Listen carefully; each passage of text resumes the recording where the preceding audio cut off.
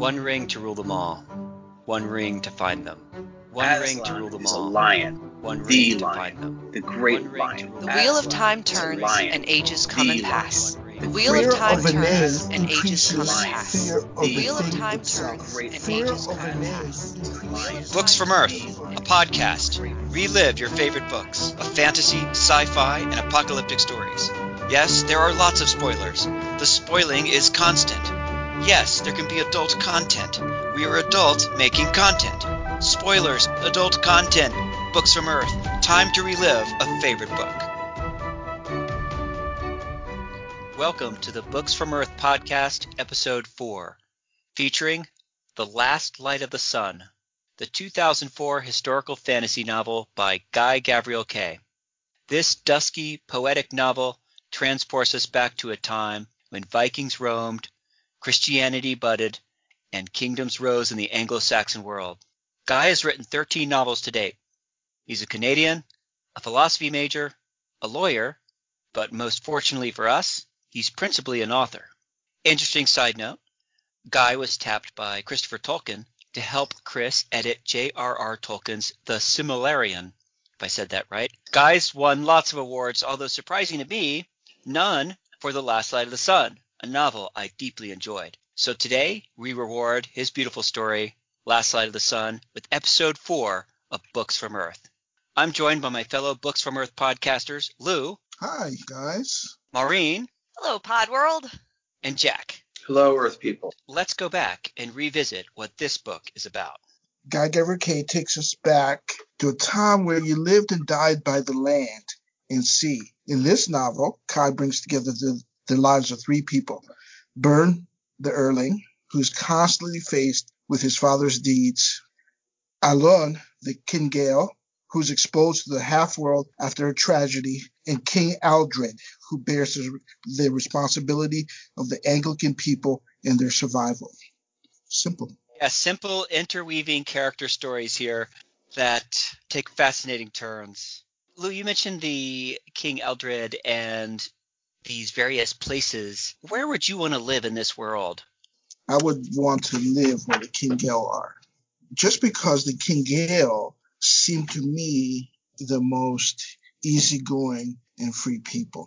They're not as pious as the Anglican because, you have this king who is, King Aldred, who's like, he has that responsibility of trying to teach his people how to live. And he has that Christian influence, and he's a pious king. And he seems to be just a little bit rigid. Like, there's that part where at night, where everybody else in the kingdom, at night, they like party and they drink and whatever, right? But he reads a book, reads their form of Bible. And I was just like, oh my God, like, I would not want to be like that at all. I have a lot of respect for that king, to be honest with you, but it's just not me. It's just not me. How about you, Maureen? Any place in this world that appealed to you? I'm with Lou. I want to be with the Kingale, but mostly because of the music. That's it speaks to my roots. And just like the singing and not necessarily the partying, but they talk about the music and the voices and their voices, and it reminds me of my family. And you know what? And I think like Lou also said, they're just a little bit more laid back. I definitely wouldn't want to be an Erling. That is way too difficult. I am not about that. Yeah, so I think that's where I would hang my hat if I were in this world. Jack, how about you? I feel like my people are the Welsh type people. Which one are those? They're don't make me pronounce it. Not the Anglicans or the Vikings. The Kingale. That's how I pronounce it. Yeah, okay. The Kingale. They are my people. I'm Scottish, Irish descent, so I feel like I probably could almost look like them, But I'm going to go with the Anglicans because they have centralized government, border security, and border security is a hot topic today. in the news, but the immediacy of the need for border security, when you're dealing with raiding Vikings, is a lot different than agricultural workers. So I think it might be a better quality of living to be among the Anglicans. I'm not into that the religious stuff to the extent they are, but it would be a small sacrifice to, live a somewhat normal life expectancy. Maureen, you disagree? No. I just want to add on to something because I had another thought, and it's that, like, I also want to be with the King Gale because they're the only ones with really a mystical part in this book. And everybody else just kind of ignores it. And that's why if I was going to live in this world, I would want to have, fairies and spirits and all of that stuff. Like, that's where I would want to be. Nice point. They are the sort of the in between here. Viking group is so Erling? raw. The Erlings are so raw. They're so brutal, and but are also very passionate and sort of. It just seems like they all just kind of wear this kind of harsh emotional life, but with pride or something like that. All of these areas of the world that the book is based on are where my ancestry came from. And I'm wondering if that's one reason why this novel was so appealing to me. It was like speaking to my genetic code or something. So where do I really feel like I fall? I don't know. The Vikings, no one seemed to be interested in the Airlings, or they're called in the book, which are the Vikings. And Too I have to hard. say, yeah, it's really harsh. Like, if you're an Erling, like, you want to basically die on the battlefield as soon as possible. That's like you fulfilled your destiny. So, but we have some of the characters in this book, which we might talk about later, kind of decide on a different destiny. So I don't know where I land. But because all the areas appeal to me, and I'm just wondering, it's because I have ancestry from Sweden, I have ancestry from Ireland, Scotland, and I have Welsh ancestry, and I'm just kind of like, man, I can't pick here. I like all these. I just love the setting of the whole book. So this story, especially the part about King Eldred, is from around 900 AD. There was actually a king, a Welsh king, who was overrun by an invasion, hung out in the marshy, swampy area of his country land, rebuilt an army there, and took back his kingdom. And he was, like a poet, philosopher king. We're, kind of at the end of the Dark Ages. Did this kind of time frame appeal to any of you all? Like, did that seem, on one hand, maybe just totally like a harsh time to be in the world, but on the other hand, maybe a really interesting time to be in the world? Jack? Harsh time to be in the world. Definitely interesting. I would love to visit, but not stay forever. There'd be disease, famine. It's the kind of place where, you step on a nail and you die 6 weeks later, right? You get a toothache and you die 6 weeks later, right? So it's not somewhere I'd want to stay necessarily, right? I mean, women are dying in childbirth, babies are not surviving childhood. So I wouldn't want to stay, but I would love to visit, but not stay. No. Anyone want to stay? Not at all. 900 As a AD. woman, nope. No. Nope. Question for you all. Was there magic in this book? Lou. Yes, but it was barely there.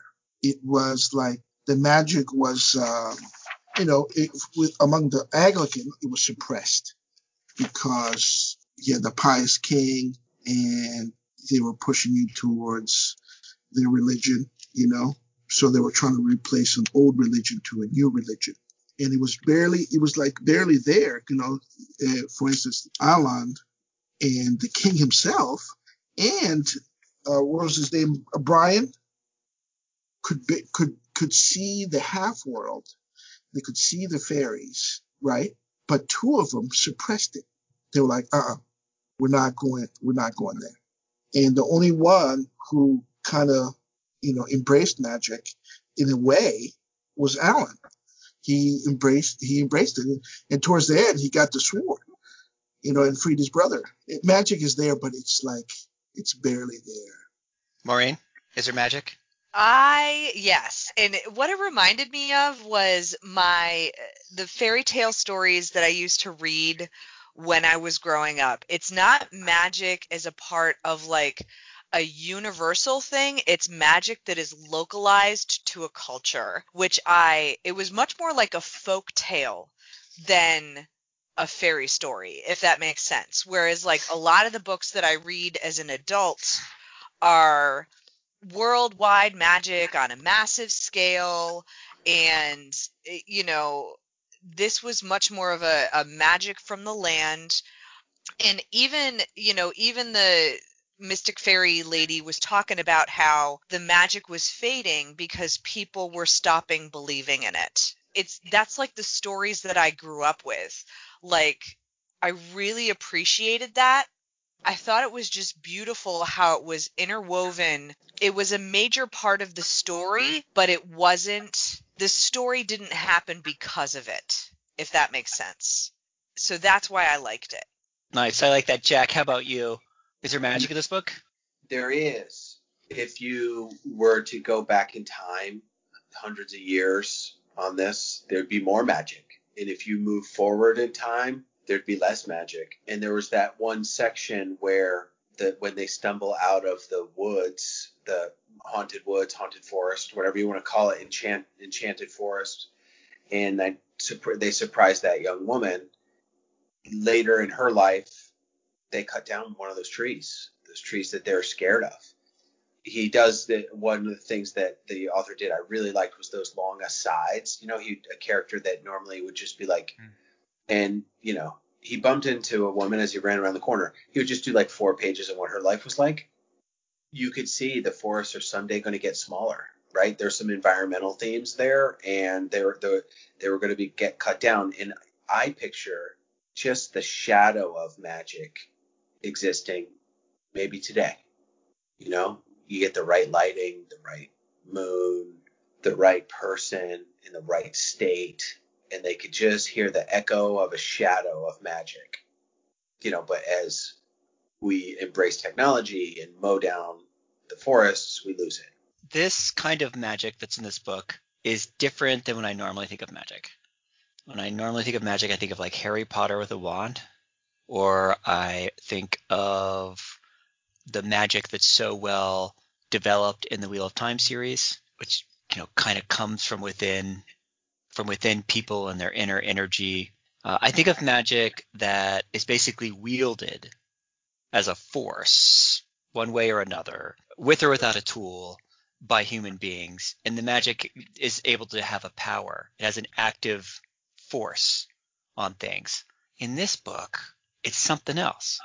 The magic doesn't seem to be – it's not wielded by anything as far as I can tell. It just kind of – there is this half land, and I'm like, is that magic or is that really just another world? And the two worlds interweave, but they're really their own separate deal, except as you guys are alluding to, there's a connection between nature and this magic. There are humans that can interact with it, but they don't belong there. So this kind of magic is of a completely different flavor throughout the whole story. It's sort of in the background where we have a couple characters who are interacting with it.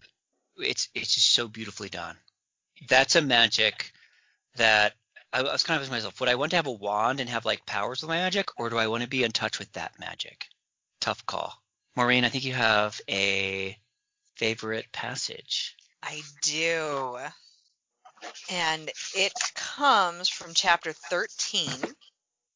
But sometimes the most gallant actions, those requiring a summoning of all our will, access to bravery beyond easy understanding or description, have no consequence that matters.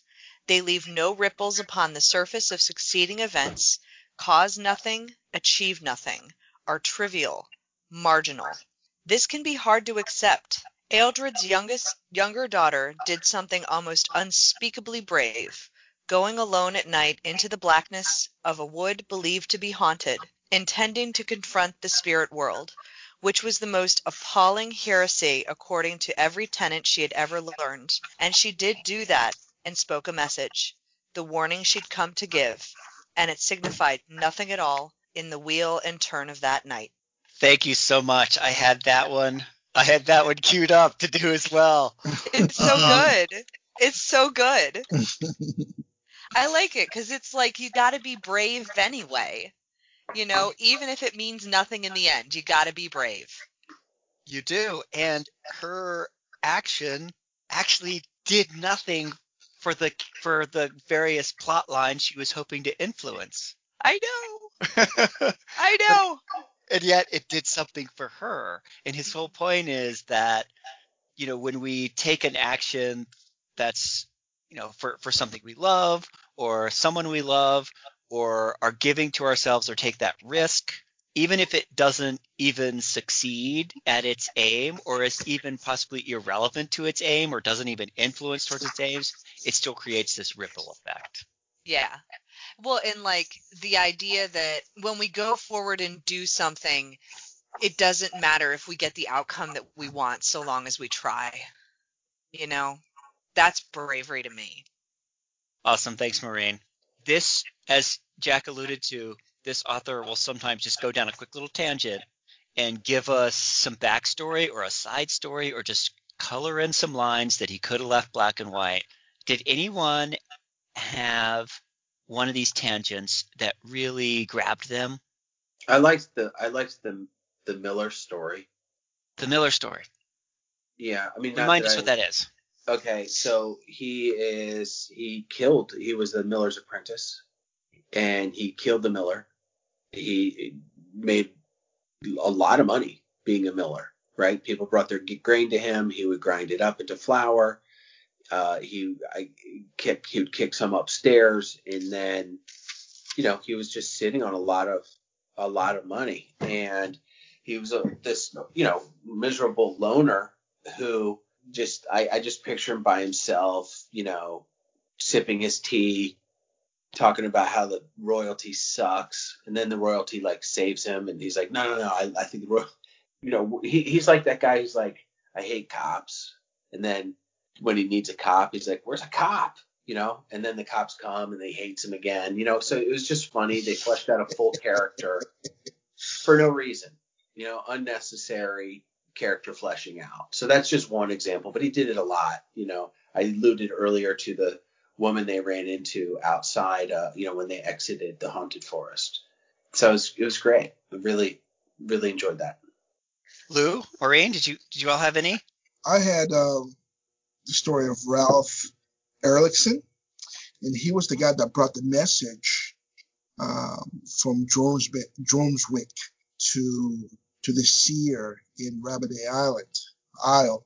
He didn't quite make it into Dromswick. He didn't quite make it as a warrior, right? And he had his hand chopped off because he got caught doing something. I don't quite remember the full story, but he got his hand chopped off. So he was a guy who didn't have his right hand. Or I think it might have been his left hand, actually. But he could work, and he was a merchant. He made a little bit of money. His wife died in childbirth, and then he didn't have a lot of friends because he wasn't quite a warrior. He was a Viking. He wasn't really quite a warrior, so he didn't have that glory of raiding. And then Byrne gives him some money, and he goes back to where he lived. That's where he wanted to end his days, and retire, because he made some money as a merchant. And so he goes back, he gives the message to the seer, which I forgot her name, but he goes back to the seer, and he ends up living his life on Rabiday Island, and then he dies. He just dies, 5 years later. Something happens, and he goes back and he just dies, So they didn't live a long life. But I did like how he described people's lifestyles and that tough life in each one of these tangent stories that he told. Yeah, these snapshots are just really little jewels. Maureen? I'm trying to find it. It was the one with the girl who witnessed whose sister got murdered by the Erlings. and she witnessed them coming in. I think we were talking about it earlier. And then we get a flashback to years later of her and when she grows up and the kind of mourning that she did and how it brought the community together. And that's the one I liked the most, but I can't find it right now. Well, here I'll talk about mine, and maybe Okay. maybe you'll find it. So I actually have two, which is cheating. I know. I liked the whole backstory of King Aldred and being in the marshland exile with his headaches and his people kind of slowly coming in and him gathering them and them persevering in what just sounded like a miserable setting, waiting for the day when they can retake their homeland. And we get that whole backstory in full, and then we get to zoom up into time to when he's successfully done that and he's well on his way to building a kingdom. And I love that whole backstory. I'm glad they did it. I'm glad they spent time on it. I also like the backstory of the couple that Byrne comes across in the woods.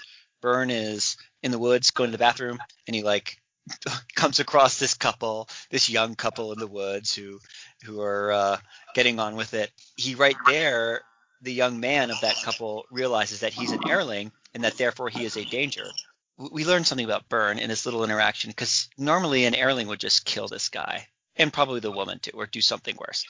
But Byrne comes up with a strategy to get this hothead young man to he basically disables him without really wounding him too badly. And the girl of the couple realizes that what needs to be done here is this hothead needs to be controlled or else they're both dead. And she kind of gets in on it as well by catering to this young guy's ego. Oh, you were so brave to stand up like you did, and there's no way you could have beat him with your sword. And there's like this little conspiracy between Byrne and this girl to prevent something really bad from happening. And then there's like 2 or 3 more pages about how she goes on in life and marries this guy and the baker's daughter and all this kind of stuff, and how the world just kind of intertwines like that. And she always, of course, looks back and wonders what her life would have been like if she had rode off with Byrne the Viking. It was a nice little jewel there. So if you get to talk about Ealdred, I want to talk about Frigga, which was the main Erling's Byrne's mother, and her awesome side plot where she goes to the floor and they do the whole, she goes with them, hides with them, and then when Byrne comes back, he gives her all the money so that she gets to buy the house. And oh, that was just amazing. And she's finally living in a place where she's appreciated and cared for and loved, and she's not the second wife of a conqueror that dishonored her husband, and Byrne, the dad, Thorkel, he was kind of difficult. If you look at the scenes from Byrne's childhood, he was drunk a lot, and when he was drunk, he decided it was time to fight. So she gets to go live with all of the lady witches, and then on top of that, her son brings her this incredible redemption with all the money, and oh, you get to buy the house back, and oh, you get to kick the dude out, and it's great. Yeah, that was a great full circle. And you mentioned the witches on Rabbity Isle. Did they have any magic? I don't think so. No, we didn't see any, did we? It was a trick, wasn't it? In the beginning of the story, Byrne, right, is tricked by the old hag, and she makes him in a pretty this nasty potion. way. In a nasty way. Yeah. She says it's In a making really him invisible. nasty way. Yeah. All day. We can call that what it was. It was rape. Yeah, I was going to say, Maureen, all date rape is nasty, no matter what. Yeah. Forgot about that part. Yeah, it was a horrific scene, and then he thinks he's invisible. And he's gonna walk right through his village, out the door. Right. Nobody's gonna notice. And then the younger witch comes along and says, "Dude, I can see you." Yeah, and he's don't do that. Oh. Yeah. And that story had a full circle as well in this book. Yeah. Okay, was this book a slow burn or a fast burn, Jack? Slow burn. It had action scenes, but it was more thought-provoking than compelling. Lou, slow burn or fast burn? Slow burn, just like Jack said. it's funny because this is when I moved quite a bit. And when I moved this time around, I got rid of a lot of books. I got rid of a ton of books. And this is one book, for some reason, I did not get rid of. And for some reason, this book, even though when I started reading it again, I did not remember it. But it just left a memory that stuck. So, Lou, when was the first time you read it? How old were you? Oh, it was probably 2006. So I was a young man, 2006, 2008. It had been out for a while, I think. And yeah, so it was about 10 years ago. And had you read the whole thing then? No. Oh. Okay. Oh no, I did. Yeah, I know. I read the whole thing. I Okay. read the whole thing. And before I read this book, I had read his series. And I was like, oh my God, this is amazing. Maybe this book would be like the series, it wasn't quite like the series. The And series. why did you recommend it to us for the pod? Because I remember it being such a memorable book. And I looked at it and I said, I wonder why I didn't throw this book away, And when I started reading it and I remembered it, I said, oh my God, this guy Gavriel, he's one of my favorite authors. And I was like, okay. And then when I started reading it, and I just remembered why I love this book so much. And reading it a second time, it was more memorable. Because now, I'm a little older, a little wiser. I can just see a lot more in this book than I did the first time I read it. Yeah, that's got slow burn written all over it. But Maureen, what would you add to that? So it's a slow burn, but it's slow burn in the way that you go to one of those fancy restaurants and get the fancy 7-course meal, where if you know what you're in for, it's going to be delightful. Like, you take a moment and you taste the sauce. It's one of those beautiful things where walking into it, I know I'm going to have an appreciation of the language, first off, because he really has a gift for the way he crafts his passages. The world building is not going to be on a fantastical scale. It's going to be on a very personal scale. So it's a slow burn, but it's a slow burn in the way that you still get all the stuff you get from a fast burn, all of the world building, all of the excitement, all of the character building, but you get it served to you in a very different format, which I like. Yeah, so I was turning the pages of this book so fast. Really? Yeah. So was I, but it feels like such a slow burn experience. Yeah.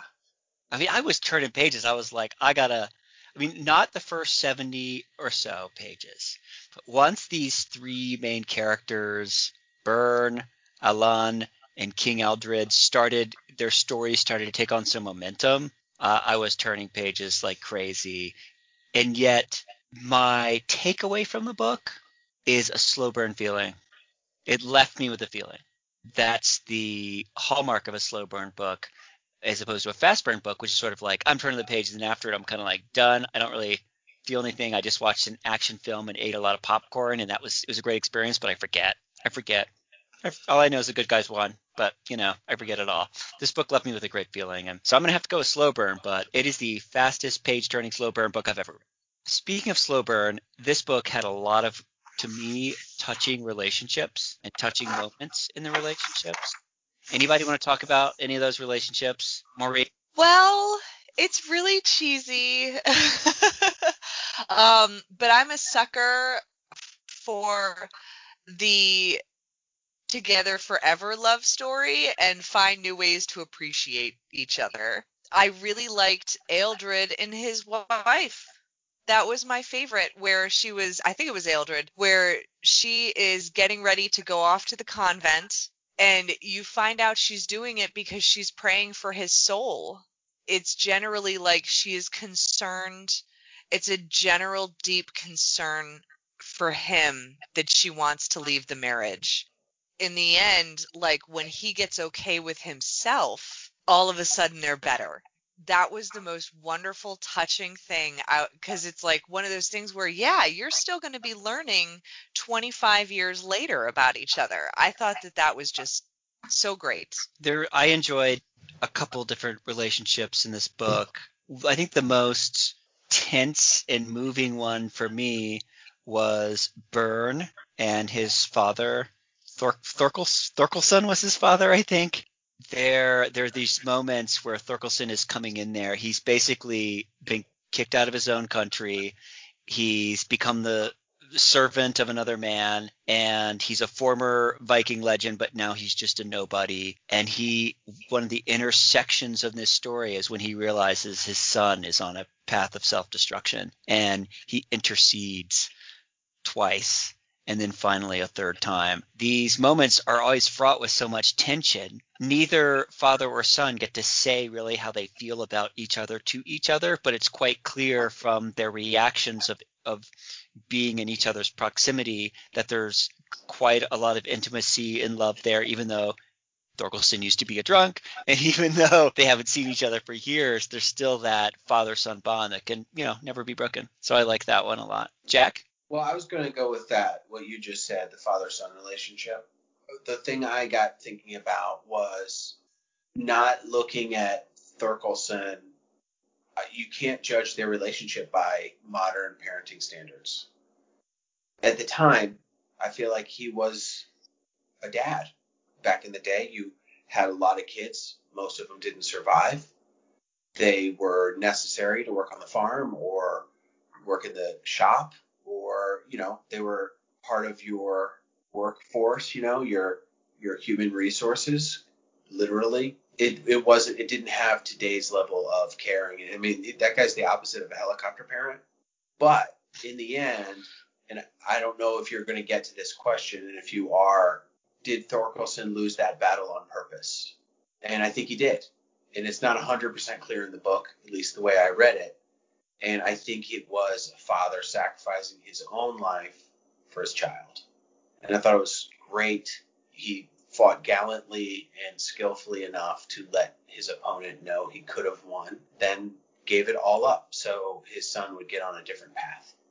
Yeah, that scene in the book is incredible, and the ambiguity of how the battle ended was exactly how this book is in so many different other areas, where it's, are we in the magic land? Are we in the, real land? Where are we? We're in this area, the last light of the sun, this dusky area of in between. And that was a great scene, and they really set it up nice, because the former warrior is observing the battle and pointing out how Thorkelson's opponent has a weakness. Thorkelson is moving in on being able to take advantage of that weakness. And so we really think, Thorkelson could win this thing. And then he doesn't. And it appears to be he's just the way the author describes the minutia of the battle. It leaves open this gap of, he could have sacrificed. That's probably what he did. He probably sacrificed himself, but we don't know. But what we know at that point, though? We know he would have sacrificed himself. Yeah, definitely. Lou, any relationships in here that were touching for you? Well, you guys actually touched on it, but I had two. One was Alon and his older brother. And I'm a younger brother. I have an older brother. You could tell that he really looked up to his older brother. And remember, these guys were princes. His older brother was the heir to these King Gale throne. He looked up to him. His older brother was the warrior. He was a little tougher, and he was the singer. He was more of the poet, the thinker. Didn't really like fighting too much, and they were on that raid, and thank God they got stopped. And then there was the Viking raid. And after he sang, the way he sang, he wasn't supposed to sing that way. He sang a different way, which went against the way you sing. It was such an emotional reaction, right? His brother had ran away because he sang this amazing song, right? So he had that guilt and his brother fell in love with the daughter, but the daughter fell in love with him, right? With Alon. He runs away, And he doesn't have a sword or anything, and they raid, and his brother gets killed, and the fairies take him, and I think he has a lot of guilt over that, just an amazing guilt over it, and he blames the daughter for you killed my brother, and then his whole life after that is shaped by that one incident, the guilt of his brother dying, and then he becomes the heir also. And then at the end, where he frees his brother's soul from the queen. That I thought that was just another powerful story of this younger brother, who tries to live up, looks up to his older brother, and then ends up saving his older brother's soul. There's so many love stories in this book, all different kinds of love, and father-son, siblings, romance, love of philosophy and everything. Such a touching story, and we're going to get to themes in a moment, but that was one of the things that stuck out in this book, was that there's so much love and so much violence, and they're coexisting together. But before we get into themes, Lou, do you have a favorite passage you'd like to read? I have a tale for you. Winter pours. The wind is high, cold, its course is short. The bracken is very red, the cry of the barnacle goose cold has taken, season of ice, as stag bells, summer is gone, the sun is low, the sea is strong running, its shape has been hidden, has become usual, the wings of birds, this is my tale. This is actually the beginning of the book. I just love that. The beginning, the introduction. Yeah, the introduction has more meaning to me now that I've read the whole book. Yeah. All right, so let's get into themes. There's so much to talk about here, things I really don't know where to start, but I kind of do know where I want to start, because Maureen brought up this perplexing comparison of how women are treated in this book and how they are treated in another book that this podcast has done, Dragonflight.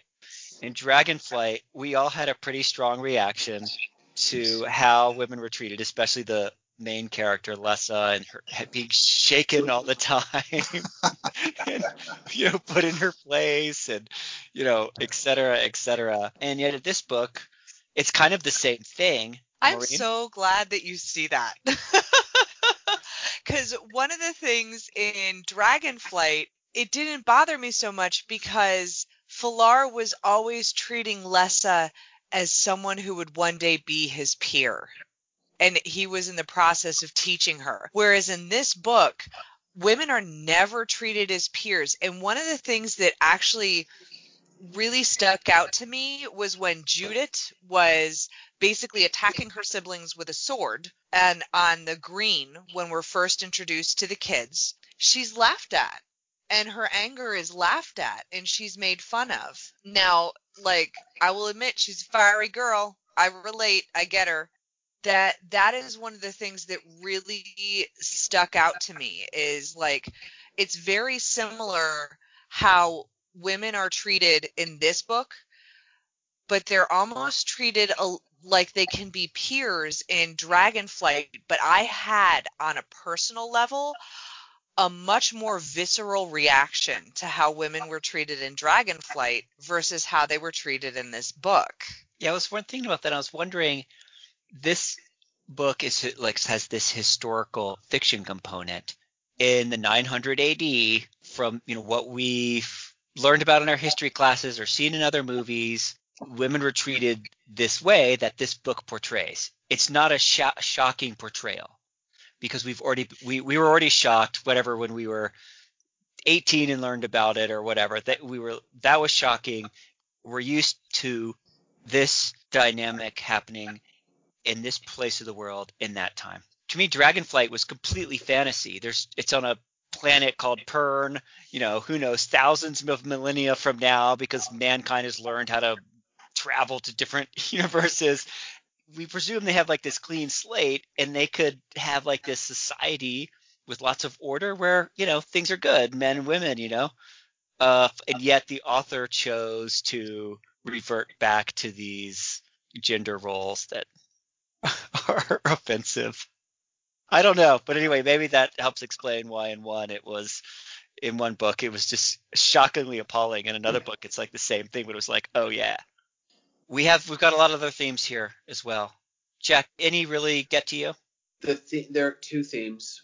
One of like otherness, the Anglicans and the Singals and the Vikings. It had like kind of racial / otherness tones that helped set up the dynamic in the book. The Singals are nothing but a bunch of cattle thieves. The Anglicans are like these fake piety. The Vikings are just these berserkers. I thought what was cool about it is that in each case we find out that their characters are way more complex than that. The whole idea of being prejudiced or scared of the unknown didn't apply as you get to know someone. So that was one cool theme that I think he set up and then, kind of exposed. The other, and there's other books that are in this universe. I haven't read it, but there's one that predates this one, I think by a couple hundred years, and it's the beginning of the religion with the sun god. I really got into the role that religion played in that period, right? That I mentioned earlier, central governments being super weak at one time.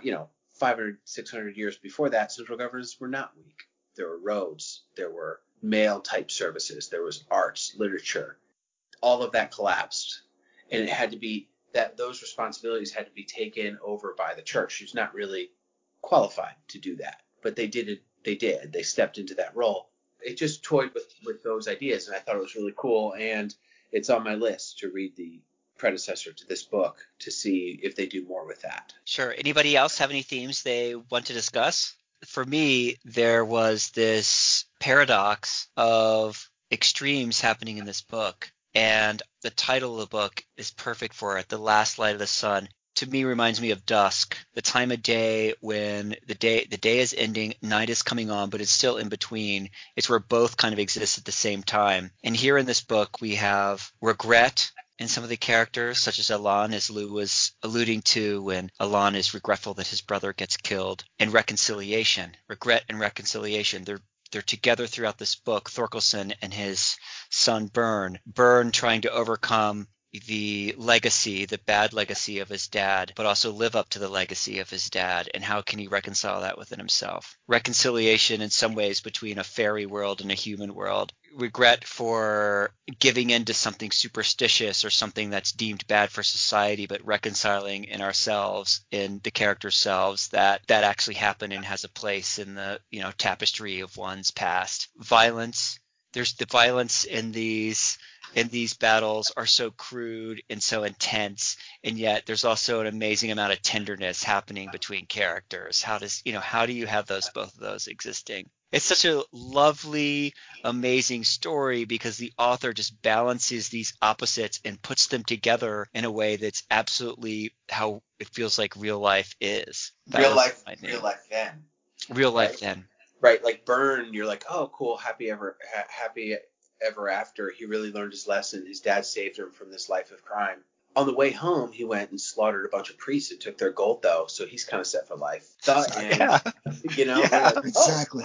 Oh, okay. And yeah. you kind of don't mind that he did it. Yeah. I mean, right? Yeah, no, it's cool because he's set now.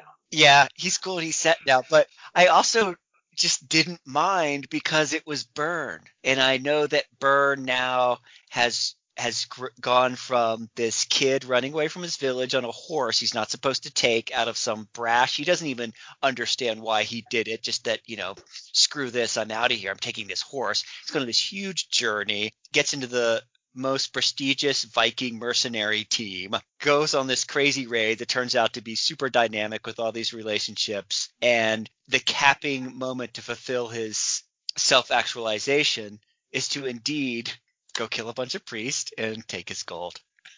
Yeah. Which, by the way, the author spent like half a page on. It was a tasty half a page. It was. It didn't bother me because we didn't know him.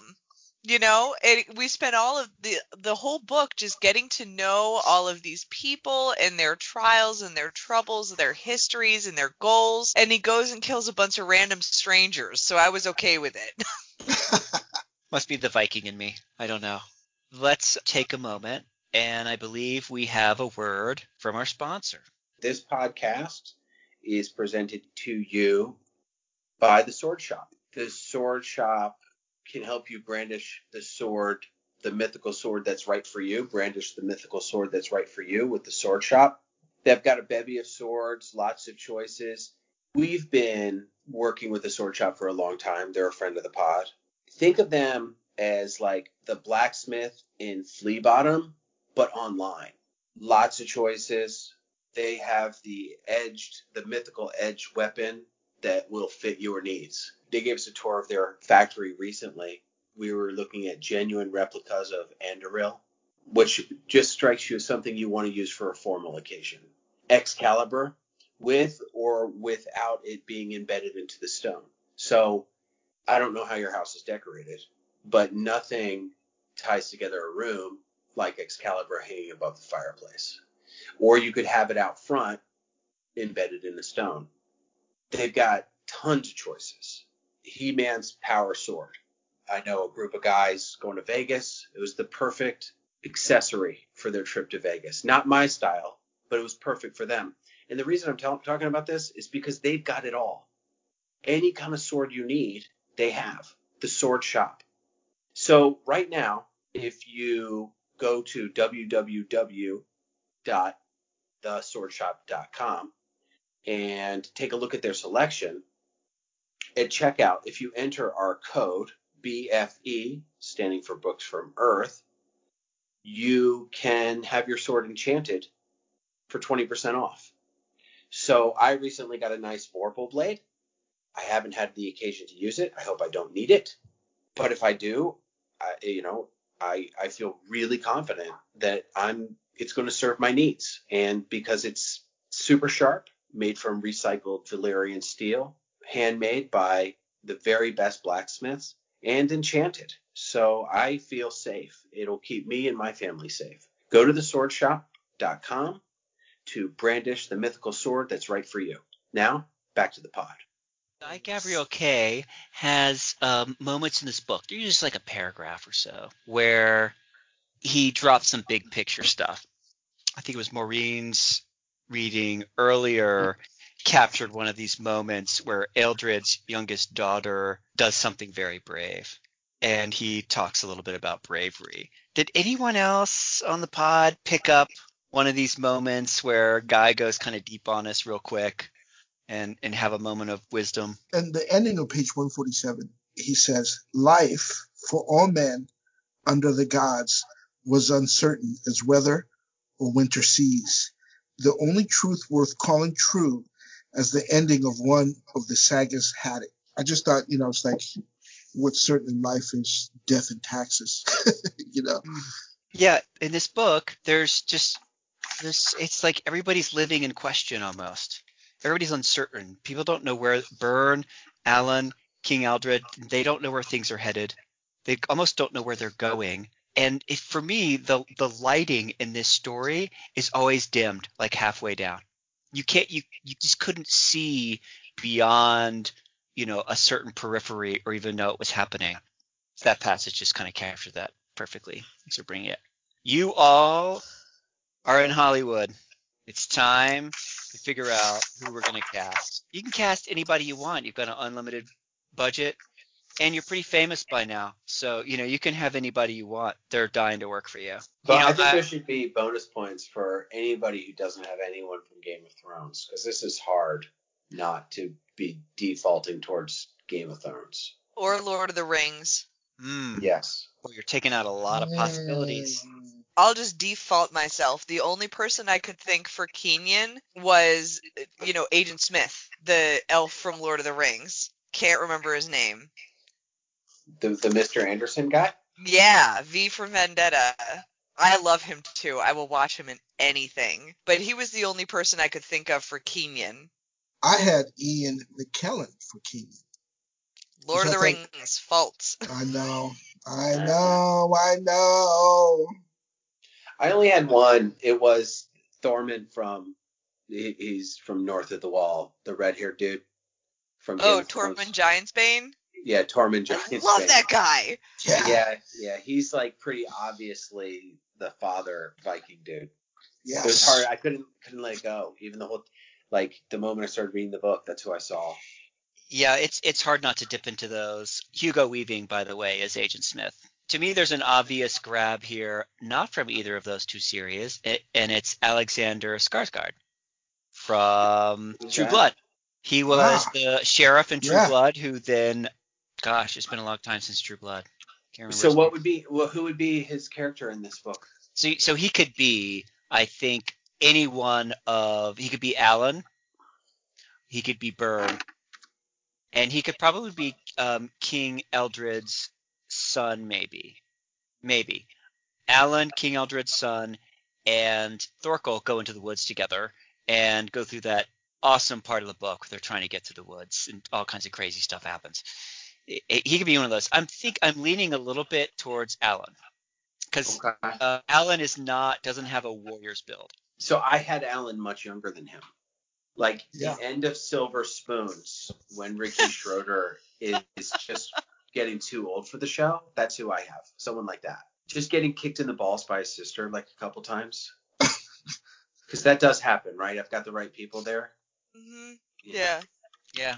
Well, we're kind of limited in casting this group because they're all from one pretty much area of the world. It's kind of hard to do this without Game of Thrones and Lord of the Rings. You just really took a lot. Casting director. But now, why can't casting director, Jack? Why bonus points for getting someone people aren't going to recognize? Well, no, bonus points, because it's so hard. As I read it, it was like so Game of Thrones-ish to me. It's similar, you know, you're like walking on foot, you're taking horses. There's the Night's Watch, just kind of reminds me of the Jormsvik a little bit. There's the whole idea of just like bastards, thieves, and, you know, lowborn trying to claw their way to the top. So it just had similar feel to me. And so I thought if anyone could come with ideas that were influenced by Game of Thrones, I would give them bonus points. As a matter of fact, the sword shop would enchant their blade at no additional cost. We could get them. off. We could get them to do that, or throw in a scabbard or something. Yeah. Right, like a jeweled scabbard.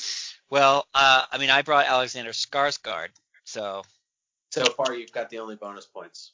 Good call. You can only get away with it in rom-coms.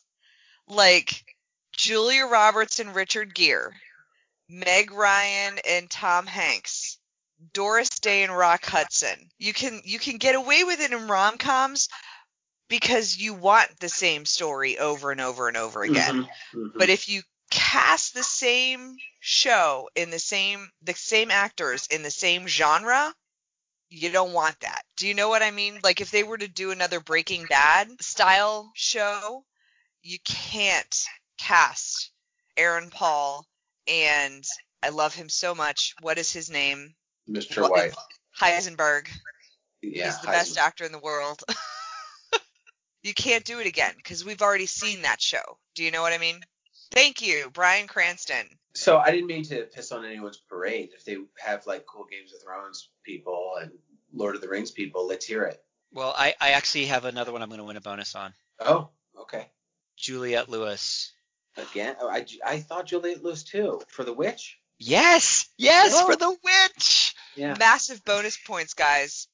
Good call. She could totally be a witch. There's no doubt in my mind. Now, would you have her be the old hag witch that rapes Byrne, or the younger witch that saves Byrne?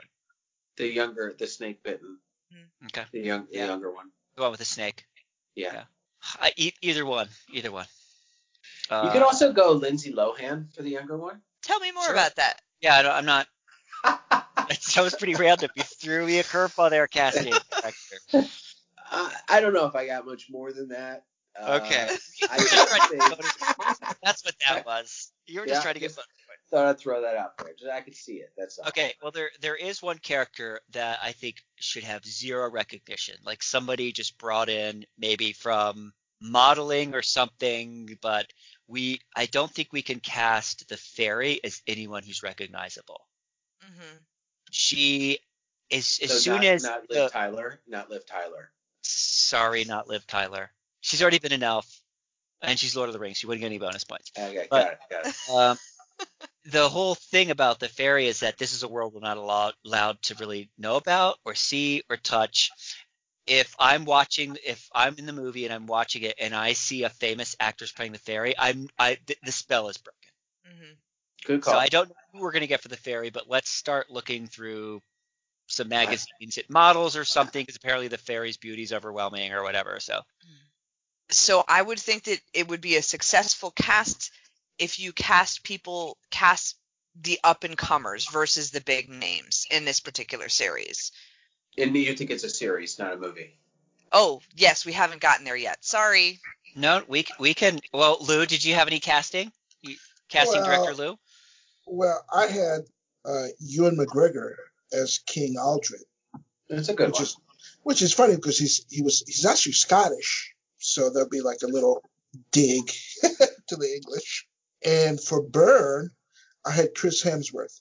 Oh, okay. You know, a lot of scenes Yeah. with his shirt off, Lou. Sweating. Exactly, sweating. Yeah. You know, his hair. Got it. Yeah. I just changed my mind. I'm on board, Lou. You on board? Good. That's He's the good. man. Great, Chris Lou. You can Hemsworth earn is some the man. bonus points. Well, Maureen, you get to rate. Do we want to go PG, PG-13, R, or TVMA? Oh gosh. So there are so many advantages to going R. And mostly, so there's some sex in the book, and you can get a little bit more graphic if you do that, but mostly it's the violence. And I'm thinking if you do, there's not a whole lot of R content. It's sparsed in between. But if you do, you really get to do some of the cool stuff. But PG-13 would make it more accessible, and it is not overrun with a ton of like grown-up content, for lack of a better phrase, because I don't want to call it mature because it's not really mature. So that's what I would say. We can work with that. Did we settle TV series or movie? I mean, I know there was some discussion. Series. Yeah, I think to develop. Oh, movie. Lou, say more. Well, knowing Kay, he has a series, which is amazing. That I would put. It's a 3-book series. I would put that in a series, right? This is it's a standalone, and you can make about a movie for about 2.5 hours. I think you could put it about 2.5 hours in this movie because it's just story. Story, it has a pretty discrete beginning and end, and the author does a great job kind of wrapping up all of the various characters' lives and plot line. That's kind of where I'm hearing you come from. We could do this in a movie. If you did it in a series, it'd have to be about 4. It'd be a short series, maybe six episodes at most. Any other casting? We're in Hollywood. We get to do whatever we want with this.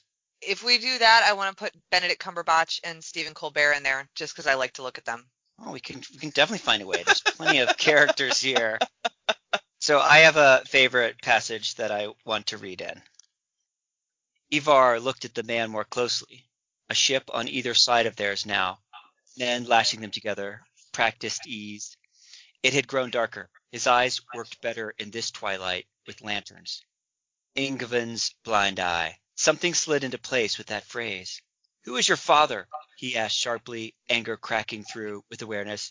I think I know. He's a Jorms Viking, snapped Brand, his voice crashing in, heavy as a smith's hammer. We are born when we pass through the walls into brotherhood. Our histories do not matter. We shed them. Even maggots like you know that of us. Yes, but I think I know. The way he speaks, I think his father was with… Brand struck him a second time, harder than before, on the mouth. Ivar went down on his back, spat blood, then a tooth. Someone laughed. The hotness went red. He reached towards the dagger in his boot, then stopped, trolling himself to control men. He could be killed here, going for a weapon. Sprawled on his back, he looked up at the big man over him, spat red again to the side, spread his hands to show they were empty. Saw a sword, then another one, both bright, as if flaming, torched light upon them. He died there, astonished. It could be said, as Leofsson's heavy blade spitted him, biting deep into the deck beneath his body. It's a great passage. I like it because it's very well described. Also because Ivar is like this horrible bad person throughout the whole book, He's like the cause of why everybody's woe, particularly this story, pretty much. And the author doesn't monkey around with the plot. When Ivar crosses the line, he gets a sword right through his body so hard that it goes into the deck. Yeah. The Viking in me is just like, yeah, that's how we destroy our foes, and now let's go raid a monastery and take all their gold. It's just calling to me. A lot of authors will mess around about a character like Ivar and have them continue to get to do bad stuff, and you just can't stand it. And people around the bad guy who could do something about it are suddenly unable to do something obvious about it. And I just can't stand that stuff when authors do that. And here, yes, we just get very satisfied. Yeah. And he led up to it too, because there was all of the manipulation that he was trying to pull right before it, and you're like, oh no, they're all gonna fall for it. But Guy Gavriel did not go that route. I love it. Me too. The only part I didn't like was that he was an albino. He looked completely different than everybody else, and he was the evil dude. Yeah, that was You kind of know, rough. I was like, Yeah. oh man, an albino. Yeah, it's the backstory for Ivar. We get that. Again, we get that. And the way that Ivar's backstory unfolds is believable, and the natural unfolding of the events that take place in Ivar's life, not only being albino, but other things that take place kind of outside of his control, and the way he reacts to them are totally natural. And so when Ivar becomes this sort of nasty, manipulative person, it makes sense that he's that way. It kind of makes sense. Yeah, he's a psychopath, so it doesn't make sense all the way, but you can see that with a person with that background, born into those circumstances, could end up that way. Yeah. He's just not this he's not like the Ice King from Game of Thrones. You have no idea what's going on with this guy. Yeah. He's just this super powerful Ice King. Whenever winter comes, he comes along and has, this army of zombies. There's nothing there. All you know is he's a bad guy. He needs to be destroyed. But Ivar has this whole backstory, this richness, this tapestry to his life too, even though he's a villain. So can I just tack one thing on to all of this? Because what has been interesting is how much Game of Thrones has come up in this discussion today. And I was thinking that as I was reading through this book, it's very comparable to Game of Thrones. And what it was for me was the whole historical aspect of this is actually based on events that happened, which is the same as Game of Thrones. It has a slight magic element, but it doesn't really interfere with the characters' day-to-day doings. And like you were saying earlier, Josh, the wielding, there's no human element really to the magic that's going on. So all of that, it's interesting that I'm not the only one that thought that. So I just wanted to bring that up real quick and see what you guys thought. Totally there with you.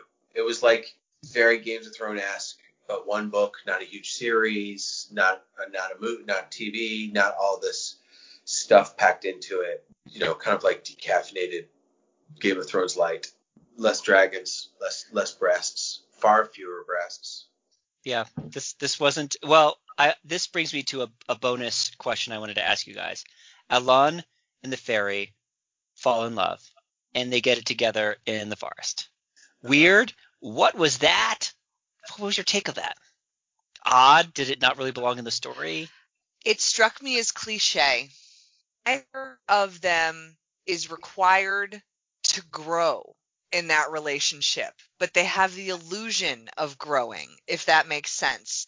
And on top of that, neither of them is required to bring their full selves to the table. And so that whole relationship was very juvenile, which may be appropriate for the character, because I think in the book it was kind of his first relationship, shallow and hollow. That's how it played to me. I love the scenes where they interacted, where the fairy world interacted with human. I love those scenes in the book, but that particular scene, on one hand, is a favorite passage of mine. On the other hand, I'm kind of like, what was that? Yeah, I'm okay with the fan service. I get it. It's the shape of a story, and it's not a surprise, and it is a little YA to Maureen's point, but I'm okay with it. Lou, what makes this book special? What makes this book special? Wow. It's the story and the writing.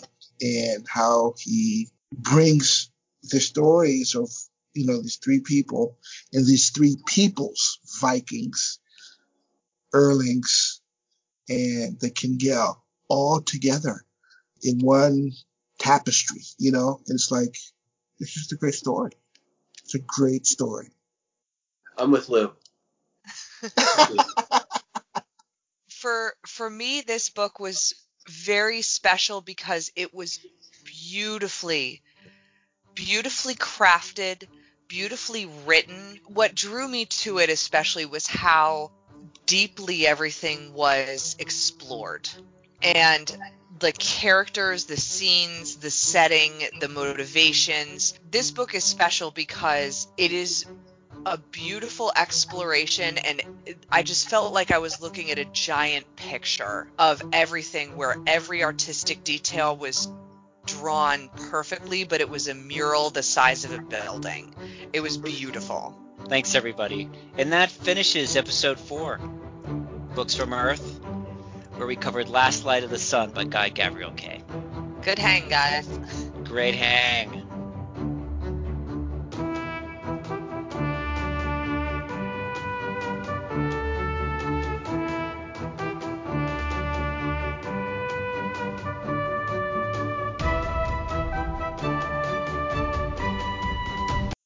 So I didn't mean to piss on anyone's parade. If they have like cool Games of Thrones people and Lord of the Rings people, let's hear it. Well, I actually have another one I'm going to win a bonus on. Oh, okay. Juliette Lewis. Again? Oh, I thought Juliette Lewis too. For the witch? Yes, for the witch. Yeah. Massive bonus points, guys. Good call. She could totally be a witch. There's no doubt in my mind. Now, would you have her be the old hag witch that rapes Fern, or the younger witch that saves Fern? The snake bitten. Okay. The younger one. Go with the snake. Yeah. Either one. You can also go Lindsay Lohan for the younger one. Tell me more about that. Yeah, I'm not. That was pretty random. You threw me a curveball there, Cassidy. I don't know if I got much more than that.